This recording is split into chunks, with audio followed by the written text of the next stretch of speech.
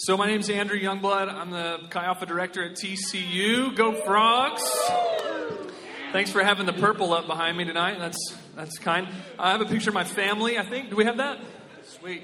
So this is my family. This is my son Asher, my daughter Lily, my wife Alicia.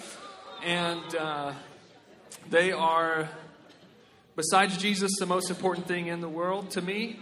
And I need someone to take a picture of me to prove that I was here and not just taking a nap. The parents get that. So Asher, though, whenever I was leaving today, he prayed for me. And as he was praying, he said, "Daddy, is there going to be food at this thing?" And I was like, or he said, "Yeah, are we going to be feeding people?" I was like, "Yeah." And so when he prayed that I would multiply the loaves and fishes and everyone would get plenty of food. So if you have any fish sticks, we can give it a try. But I love them so much, and they send their love, and thank you for giving me the opportunity to come and speak. I love Scroggins as well. He's also one of my best friends, so that's pretty cool that he loves me and I love him. And I don't know what he's talking about with being kind and nice to people, because he's only ever been nice to me. And one of the cool things about the Scroggins family is there's been a couple of times. One time my daughter went in the hospital with pneumonia. And recently both my kids got the flu. And both times they insisted on buying us pizza. And sending us pizza from all the way in San Angelo. And giving us just a spot of love and release from having to cook food for a night. And that's just the kind of people they are, and I know their team is that way, and so I'm honored to be able to be friends with them. I grew up in this church, so it's weird to be up here. I used to lead worship here and stuff too, so it's kind of odd to be up here, and it's hard not to cry because there's a lot of memories, right? I went to this church from the age of 5 to like 25, so it's changed a lot. The Lord's been doing so many cool things. If you don't have a home church, I just want to give a plug. Like, if you don't go anywhere on Sundays, you should come here. Because Pastor Landon and the staff team here are also some of my best friends. Mighty men and women of God. God's doing incredible things here. And you should be a part of a body of believers that's not just all like you. Right? Like, the church is old people and babies and that kind of stuff. And so you should be involved in that as well. So just a quick plug. You're in the right place. So tonight I'm going to be talking about balance. And how many of you guys feel like you have your life in order? Like you're on top of it? I got one hand. Praise the Lord. So no one in here, if I said, "Hey, how's life going?" You'd be like, "Got it." No, except for him. Anyone else? You ready to come preach for me tonight? If you got it down, dude, you're the expert. Just kidding. So most of us, including myself, would say that we're at some level of the struggle bus, right, in the balance thing. And so when we start talking about balance, we realize that we might feel a little bit like this.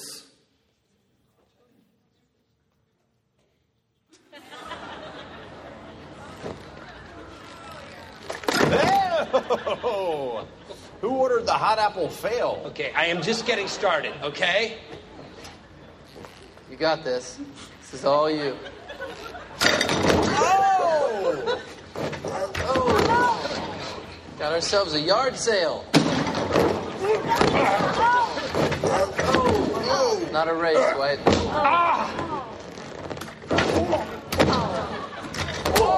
Well, it's official. Old Dwight is lame and new Dwight is cool. That's not true. Give me another chance. But your mouth is... This is a bloodbath. All right, I'm calling this. What? It's enough of this. Everyone, let's go back to work. This is a not stupid okay. activity. I would be embarrassed to be good at it. How many of you guys feel like Dwight? How many of you say, like, talking about balance in my life, this is a bloodbath. It's not going well. And when the subject of balance is brought up, it's something that's on our mind. Like, we start thinking about the demands on our time, on our energy, on our attention. We have to make good grades. We have to eat healthy and work out. We have to build our resume. We have to build friendships and have fun. We should probably spend some time with Jesus, right? Someone once told us that sleep is a good idea, right? Self-care, those kind of things. But when you start tallying up all the stuff that you're supposed to be doing and like having in your life, we realize that there doesn't seem to be enough time or energy or attention to devote to these things. And the most difficult part of this, in my opinion, is the voices that are calling us to all of these things are not just ourselves. Like we have an internal, like, I probably should get in the gym. I probably shouldn't eat that extra slice of pizza, right? That kind of stuff. But then there are other people like parents and advisors and professors and pastors and podcasters and Instagram influencers that have a plan for your life too. And they want to speak into what you need to be putting into your life and the things that you should be focusing on. There's actually people behind these demands. And so everyone has an opinion on how you should live and what you should do with your time, energy, and attention. And basically no one agrees, so that's not helpful, right? So that's where we find ourselves. We find ourselves stressed and overwhelmed and tired and distracted and overcommitted. Anybody feel that? Yeah?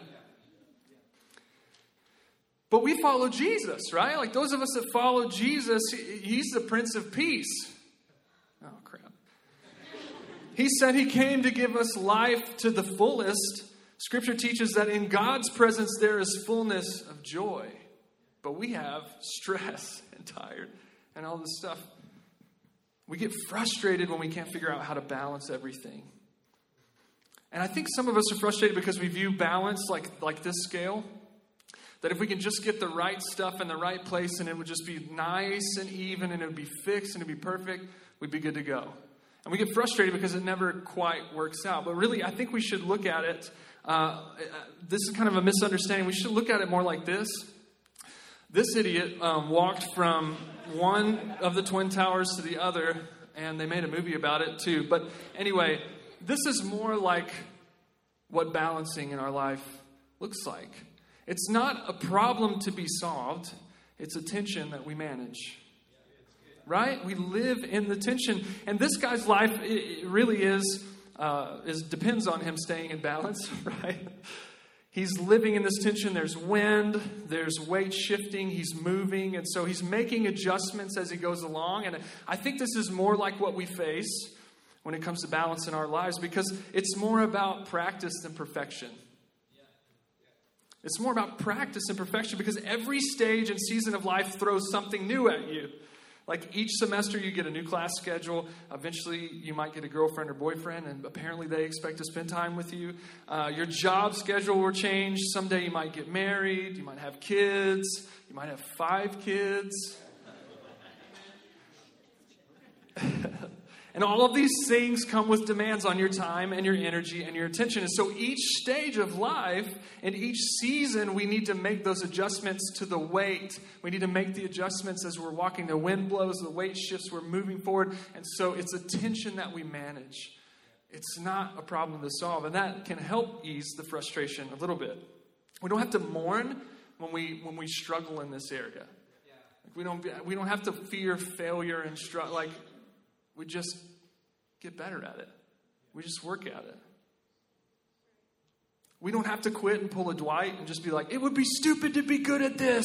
Because if we do that, then we're letting other people and culture decide what we do with our time, our energy, and our attention. We just respond. Like if we give up on this balancing, we just respond to the tyranny of the urgent and the squeakiest wheel and the loudest voice, right? We miss out on investing in things that have eternal value when we don't do this. And so there'll always be demands on us from all around us, voices that are calling to us and calling us to respond to demands. And some of them are good, some of them are bad, some of them are holy, some of them are unholy. But we can learn how to live in that tension and grow at getting better at navigating it. We really can. How many of you guys have read at least one of the Gospels?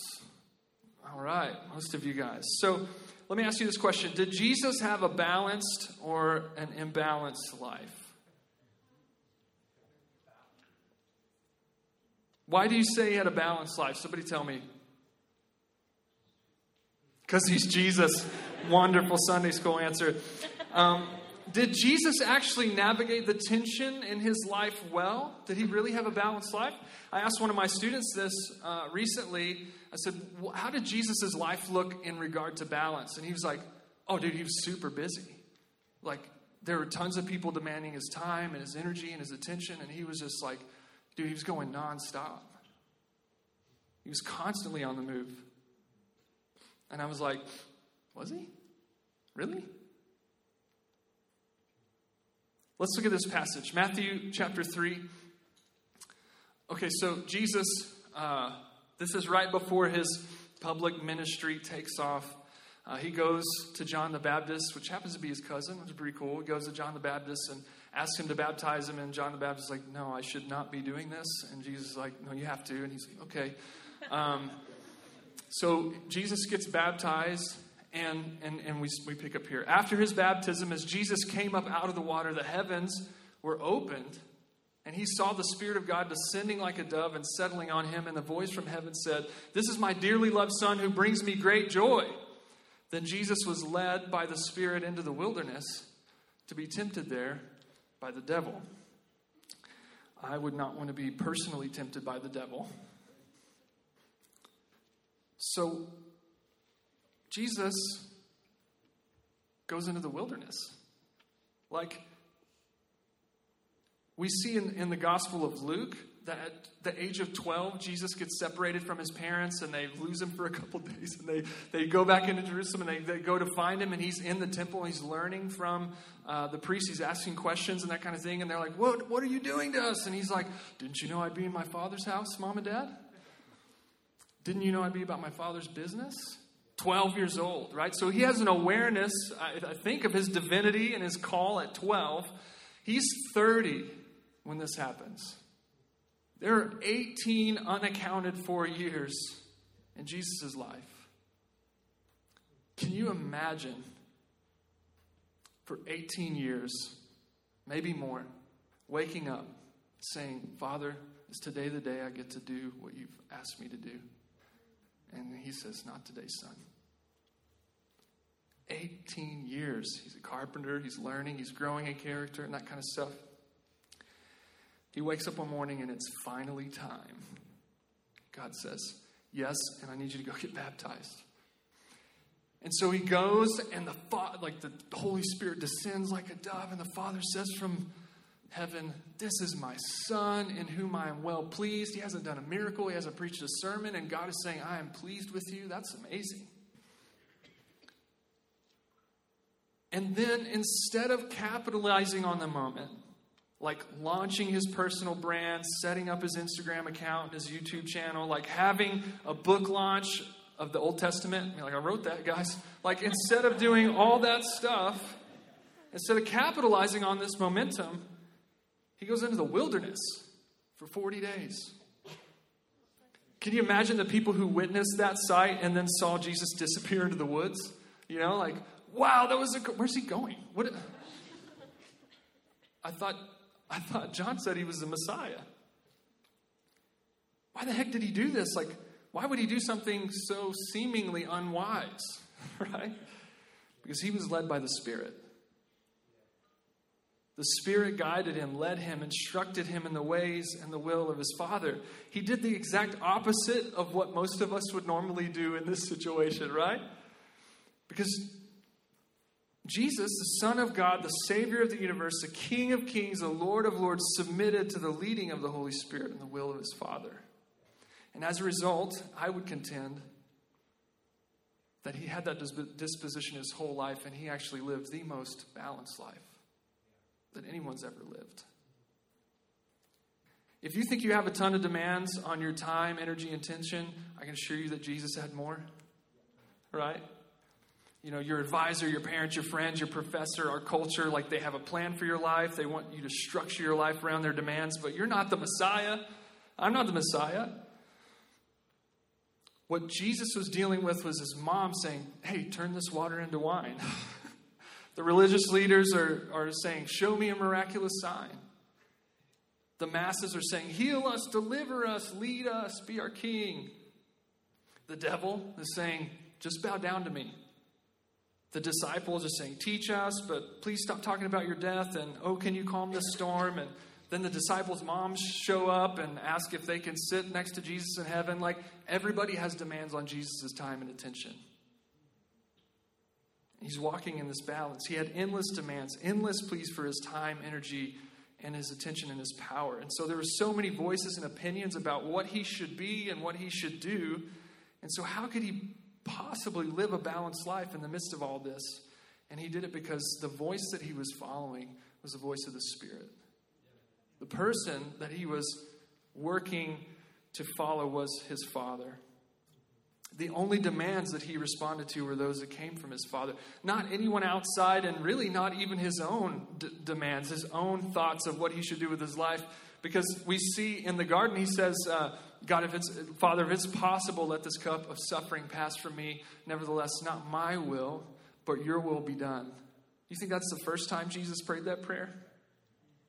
It was a life of, nevertheless, not my will, but your will be done.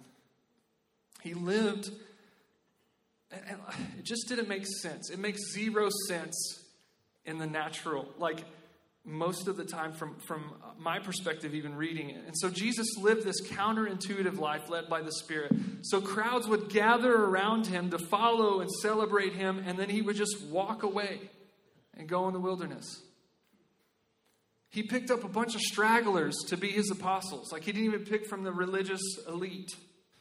He'd pray all night when he should be sleeping, and then he'd sleep through storms when everyone else was praying. Like, he was infinitely holy and criticized for being around unholy people. He was super gentle and compassionate with sinners, repentant sinners, and very, very ruthless with the self-righteous jerks. Like, the disciples would tell him, hey, send all these hungry people away. And he'd be like, no, let's feed them.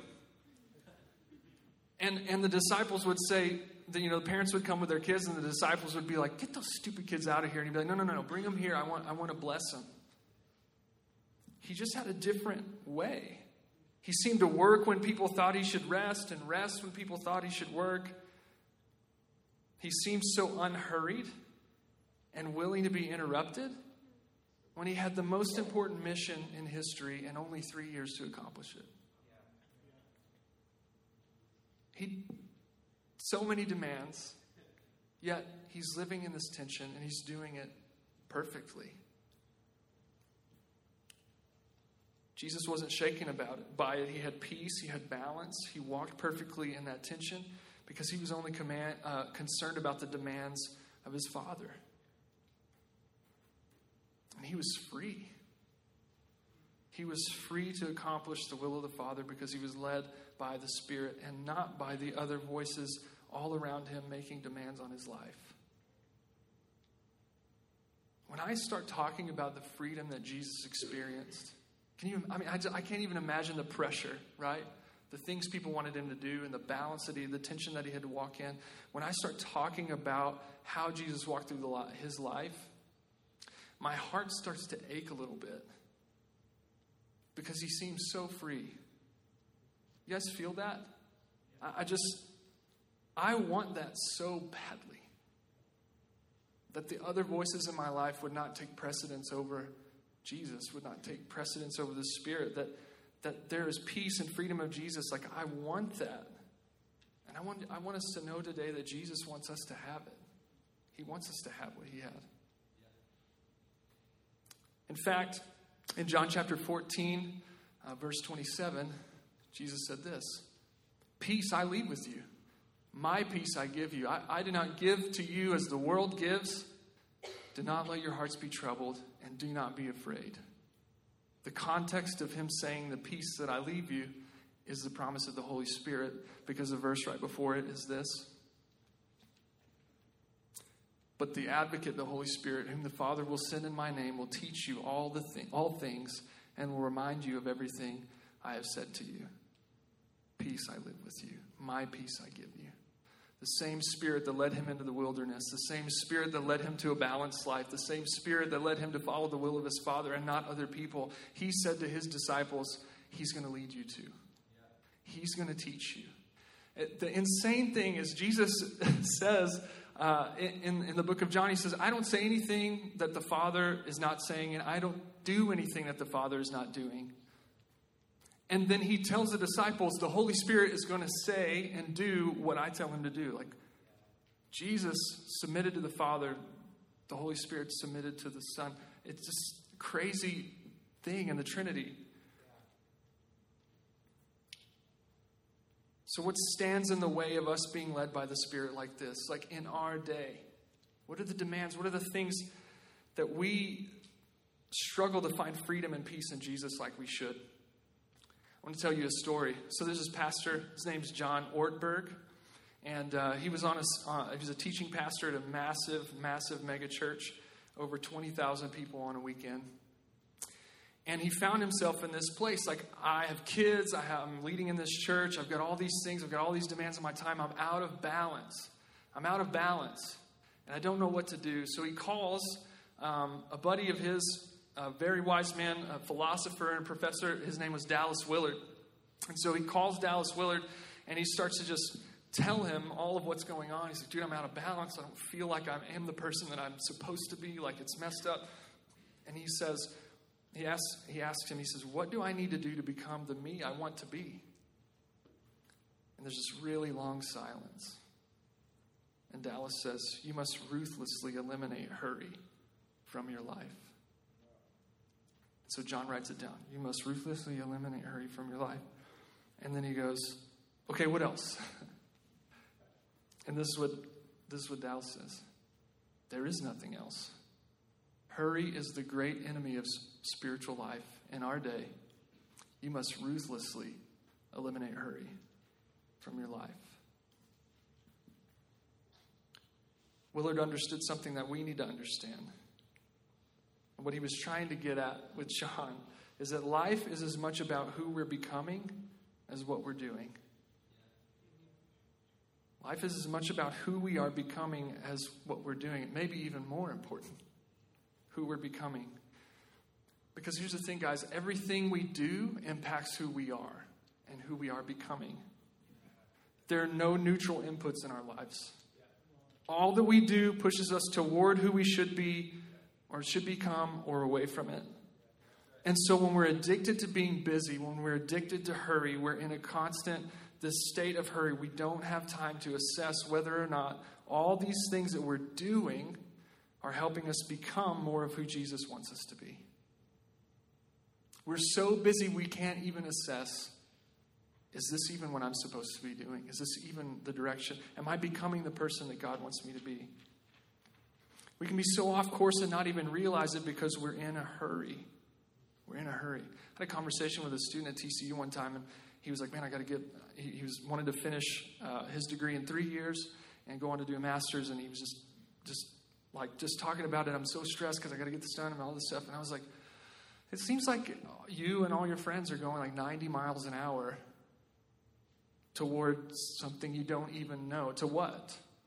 To, good grades, to a good resume, to a good job, to good money, to good life, to what? What are you in a hurry toward?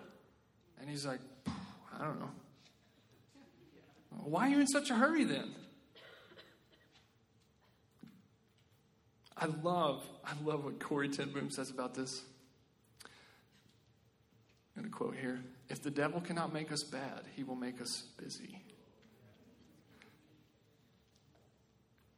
I plagiarized it, and I changed it. So it's, if the devil cannot make us heathens, he will make us #hustle.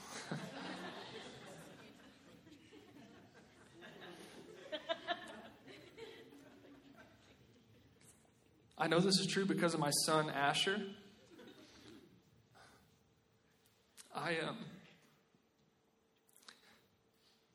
One day I wanted to take him to do something fun. And I said, dude, put your shoes on. You got to put your shoes on, man. We got to go. We're going to go do something fun. He's like, Daddy, I don't really have time right now. because I'm very busy. And I was, put your shoes on. You know, like I was so... I kind of laughed, though. It was kind of funny. I wanted good things for him. I wanted him... I had a plan and a purpose and something fun for him to do. And he said, I'm a little busy, Daddy. But I kind of laughed about that. And then a couple days later, I said, hey, buddy, come here and hang out with me. Like, come sit in my lap. Let's have a conversation. He goes, you know, Daddy, I really don't have time right now. I'm pretty busy. I don't have time. And that one hurt my feelings. Because I just wanted to be with him. And I just remember being like, I mean, where did he even get that? And the Lord was like, where he gets everything else. You. Recognition that my son is already picked up from me. You know, buddy, I really don't have time right now. I'm busy.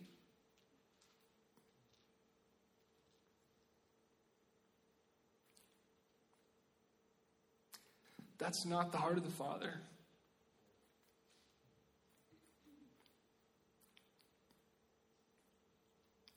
And it's not what he wants for us. He's saying that I planned for you to have something for you to do. You got to put your shoes on, man. and he longs for us not to say, we're too busy, man. We're too busy. We can't hear the voice of his Spirit because we make no time to hear his voice. We don't even have to live evil lives. Just busy, hurried lives. Our ability to become who we're called to be and make the impact that God has called us to make can be thwarted by just busyness and hurry. When we're in a hurry, we live that reactionary life. We respond to the squeaky wheel, the loudest voice, the most pressing demand. We have no time to assess whose voice we're really responding to. And that is not the way of Jesus. He wasn't in a hurry. He was led by the Spirit. He was living in the tension. He was living a balanced life. He finds out one of his best friends is sick and about to die, Lazarus, right? And they say, hey, come on, Lazarus is sick. It's not looking good. And he goes, all right, well, it's not going to end in death. And 4 days later, shows up, and Lazarus is dead. Conveniently, he raises him to life. But he wasn't in a hurry. Why? Only because he was led by the Spirit. It's so crazy. It's so many of Jesus' miracles, when you read, happened in interruptions. Can you imagine how many miracles we would have missed if he'd have just been like, do not touch me, woman. I'm going to, don't get a healing. Like just running from people, like super busy, super in a hurry. He had margin for the miracle. Do we have margin in our lives for miraculous interruptions? If we're not being led by the Spirit, we won't. When I was in you guys' shoes, I was in 2 bands, and I was in 2 worship teams, and I also was going to school, and I had a job, and I was here every Monday, Wednesday, and Sunday here at the church, and I had band rehearsal. And then we would travel sometimes on the weekends to go play. And I was also kind of, not living for the Lord. So one of those bands played in bars. So then sometimes I'd play a bar on Saturday night. And then I'd come and play smelling like smoke before the laws changed here. It smelled like hell, Anyway.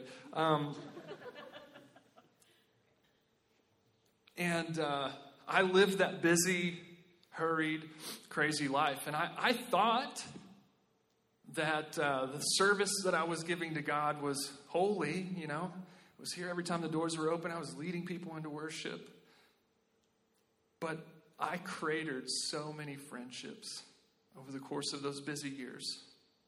Friends that I hurt because I was just so busy.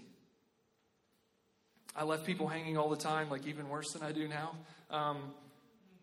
I was so plagued with like unrepentant just sin and mess because I was doing all these things for God, but I didn't know God at all. It was like It was like I would stand before God and say, I did all these things in your name. I led people into worship. I prayed over people. I did all these things. And he would go, I don't even know you, man. One time, no lie, I was standing right here. We were in worship practice. And my brother was playing bass. And I screamed at him in the middle of worship practice. Like, screamed at him. And no one ever let me forget that for the rest of my life. But I was in such a bad place. I was selfish. I didn't have peace. I didn't have joy. I was a mess. I was out of balance.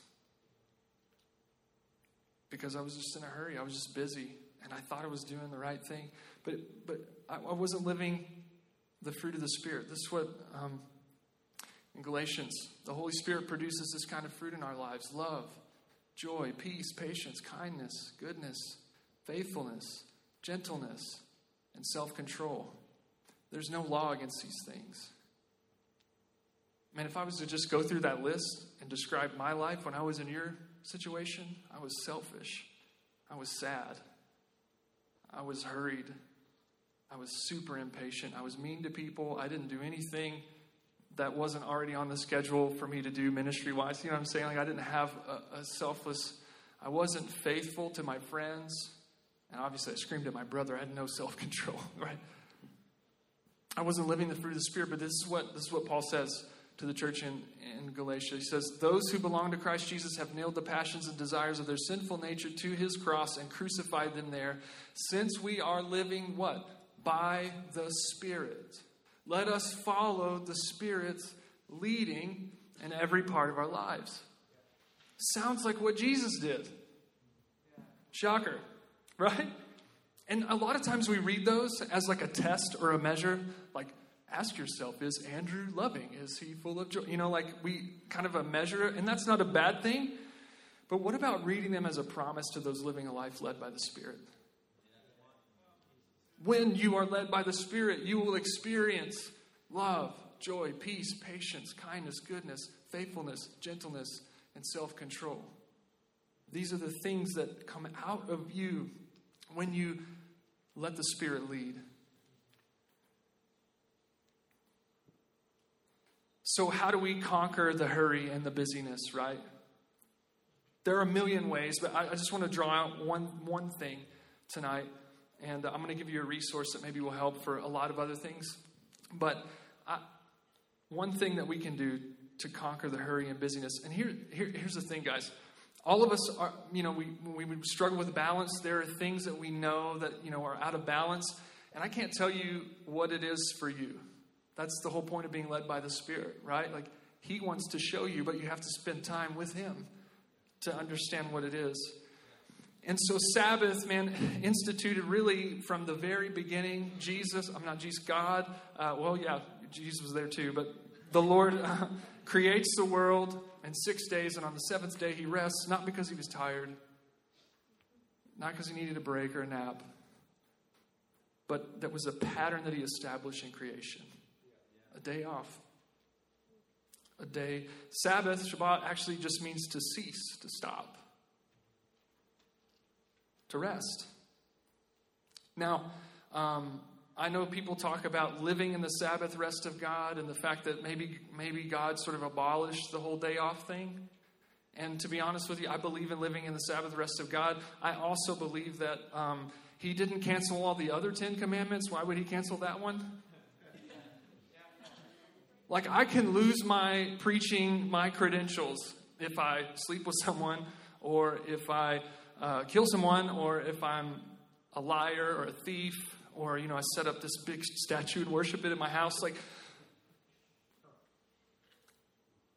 But I will be celebrated if I break the Sabbath. Because of what I can get done. Because #hustle. Because I'm working for Jesus. Sabbath is a gift from God.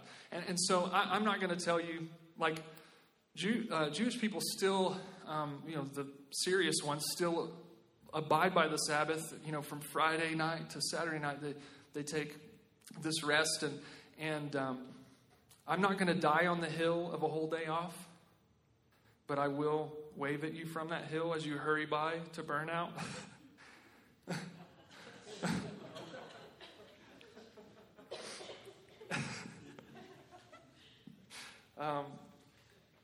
Here's the thing. Whether or not we're supposed to obey the Sabbath, like take a whole 24 hours off or not, let me ask you this.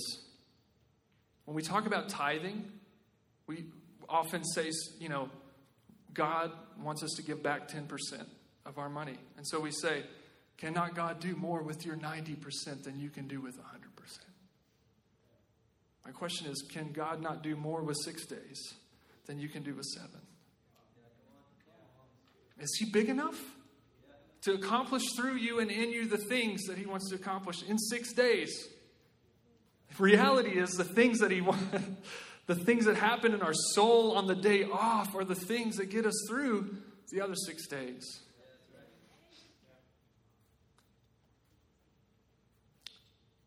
And you can get this twisted off. You can get this wrong. Like you can say, I'm taking a day off and not actually live a Sabbath life.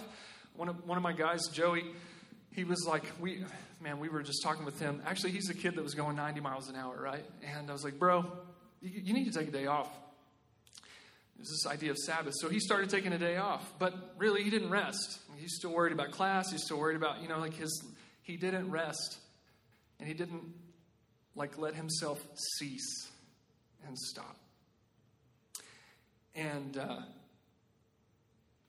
I was talking to him about this, and he said, man, I didn't really understand Sabbath until I started Sabbathing every day. And I was like, well, what does that mean? And he was like, well, I wake up in the morning, and I spend time in Scripture, and I pray. And I pray about my day, and I ask the Lord to help me go through my day. And I've recognized that my little daily Sabbath time has actually helped me feel rest during these days and then also have a restful day off. And I was like, oh, so you have extravagant daily time with Jesus. That's what you're doing. You're spending time abiding in Jesus. He's like, yeah, that's what I'm doing. Yeah, that's it. He found rest. The insane thing about Joey's story, and I share this with students all the time, is that when he started living out this principle of Sabbath, taking a day off,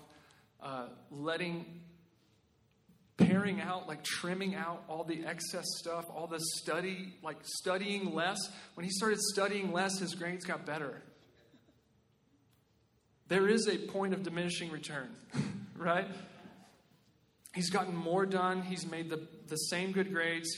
He's led a life group. He's a disciple people. He's become a mighty man of God from a place of rest and peace. So I want to point you to a resource. Man, I could just talk about this forever. It's a passion of mine. I want to point you to this resource. It's been just super challenging to me, this podcast, Fight, Hustle, and End Hurry. It's a pastor and a Christian author, and they unpack sort of the theology and psychology and just their own personal experience on getting rid of the hustle, getting rid of the busy, that kind of stuff. And I just encourage you to listen to it. I'm getting wrecked by it. And they have tons of practical ideas. So we know just psychologically the issue that social media and media consumption has on our lives. I don't need to go into all that. You guys know. You spend 2 hours on your phone, on Instagram, you don't feel better. If you spent 2 hours with a great friend over coffee or over a lunch, you'd leave that and dude, I feel so good. I feel so encouraged. Do you feel that way after 2 hours on Instagram? No. It's different, right? And so they just talk about the tons of practical ideas, like taking that day off. They talk about how you can kind of structure that day off. One of the things that they talked about was lay out little 3x5 note cards with everything that you do on them on a table. Write down everything you do. And then stand there, pray and ask the Lord, which one of these things do you want me to pick up? And which one of these things do you want me to leave on the table?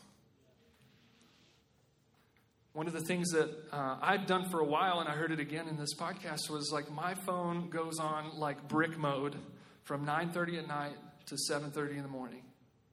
I can't get on the internet. I can't do anything. Just receive phone calls. That's it. Because I know, man, the temptation to scroll and stay busy and stay connected and stay plugged in and not rest and not have margin is it's so tempting. In fact, I've got it locked down to where I can only spend like 45 minutes on any like social media or internet or anything on my phone. And my wife has the password. I literally don't know what it is. And so when I get locked out of something, well, I guess I'm done for today. Like, I don't know what. That may seem insane and drastic, but you know what? I'm free.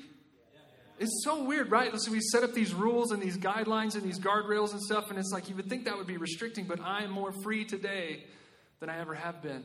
That, guys, the process of where I was when I was sitting in your seat and doing something every single night, and it has been like an 8 or 9 or 10 year process unraveling that for me.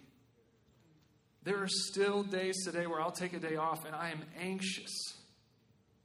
I don't even know it's like I'm withdrawing from heroin or something, you know, like I don't even know what to do. Like I'm anxious. I'm losing it because I'm so connected. I'm so plugged in. I'm so non-restful. I have no margin. I'm so hurried. I'm so busy that it just spills over into my day off. Sometimes a vacation, it takes like 2 or 3 days to just stop thinking about all the crap that I have to do.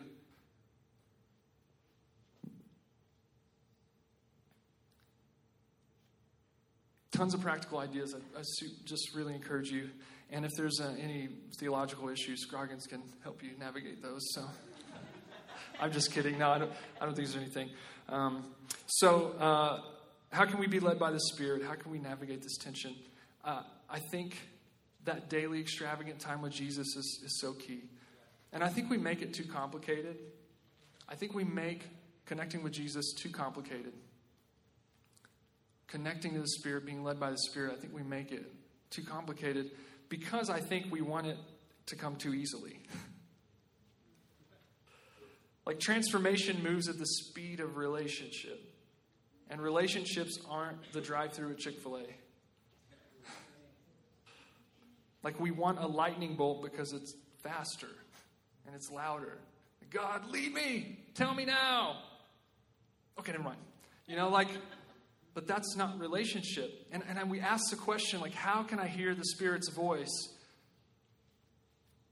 Well, how can I hear Scroggins' voice? I go hang out with him. Well, how do you know it's the voice of God? Like, how do you know it's the voice of the Spirit? I don't know. I call my wife. I called her, and then when she answers, I know that it's her voice. And I'm not trying to be rude or trite or anything like that, but honestly, we're making it too complicated. If I called her and said, and someone else answered the phone, that's not Alicia. She could never prank call me. Like, I know her voice. We spent almost 10 years together at this point. How can you hear it? You spend time with him. How can you know it's him? Because you know him.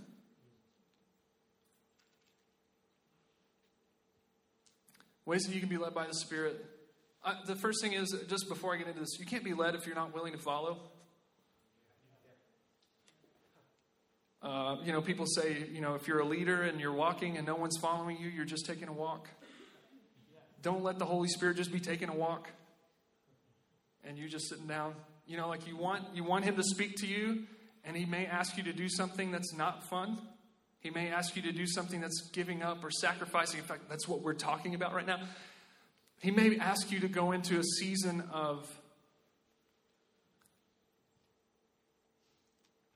like being a nobody, like not being recognized. He may be moving you into a season where it feels like nothing's happening. He may be moving you into a season of grapefruit and lots of fun. But whatever he asks us to do, if we want to be led by him, we have to follow what he says. And so, just really quickly, reading Scripture, it's the Word of God. I love what Matt Carpenter said at SALT. He said, if you want to hear the audible voice of God, read the Bible out loud. It was awesome. Yes, it's his Word.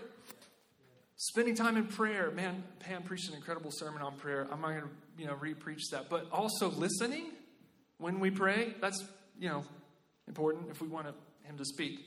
And preaching, teaching from Scripture, godly, wise counsel. I put godly there because a lot of counsel that may be wise. Well, Scripture says this, the wisdom of the world is foolishness to God, and the foolishness of God. I'm messing that up. The wisdom of God is foolishness to the world, and the wisdom of the world is foolishness to God. So you want to go to godly people, not just Elon Musk or your favorite, or Jeff Bezos or some Instagram influencer to give you counsel. They may be wise in the world's eyes, but Elon's been married quite a few times. So he might put a person on Mars, but his wife don't like him. So, sorry. The gifts of the Spirit, we talk about in 1 Corinthians 14. This is a cool thing about the Holy Spirit, is if we won't be freaked out by him and we'll actually let him speak and move, like there's some supernatural things that he can do. He can speak to us supernaturally through wisdom, knowledge, prophecy, those types of things. And then a sense of peace or inner conviction. And that one is, I put it last because it should be last. Like all of these things are going to align with God's word. They should. So if you have a sense of peace about sleeping with your boyfriend, no, go back to number one, right? You know what I'm saying? So, balance. We're living in the tension. Jesus modeled walking by the Spirit. And he modeled a peace and a joy. And I really feel like, and I really sensed this as I was preparing, like God wants to offer you the balanced life. And like I said before, it's a practice, it's not perfection. It's something that we grow in. It's something that we learn over time. We allow the Spirit to pull things out, and to add things and to change things, and we follow his lead. And sometimes it seems so counterintuitive, like it may seem like the Spirit's leading you to change your major, but you don't want to, but you're sensing that. Or to follow the call of God into missions or ministry or whatever, or to go be a missionary in the marketplace. Like whatever that is, like if we're willing to live in the tension, if we're willing to make it a practice, we can live in that balance. And the coolest thing about this is that the Holy Spirit doesn't just guide us, he actually empowers us too. He actually helps us. Because we're really, in a lot of ways, we're too weak to do it on our own, so he helps us be obedient to his leading. And that's incredible. And so Jesus longs to walk through this with us, to see us through to freedom, to see us through to balance, and to help us become more like him. Like become like him, and not just do things. So I'm going to pray, and then I'm just going to open up the front for folks. And if you just sense in your spirit, like, man, I'm not living a balanced life, I want to pursue that. I'm just going to give you a chance to come and pray and get before the Lord and ask him to speak. And if you need to make a commitment to spending time with Jesus and hearing the voice of God and living in Sabbath rest, then come and make a commitment. Like, don't leave here without consecrating that in your heart, because he wants that for us.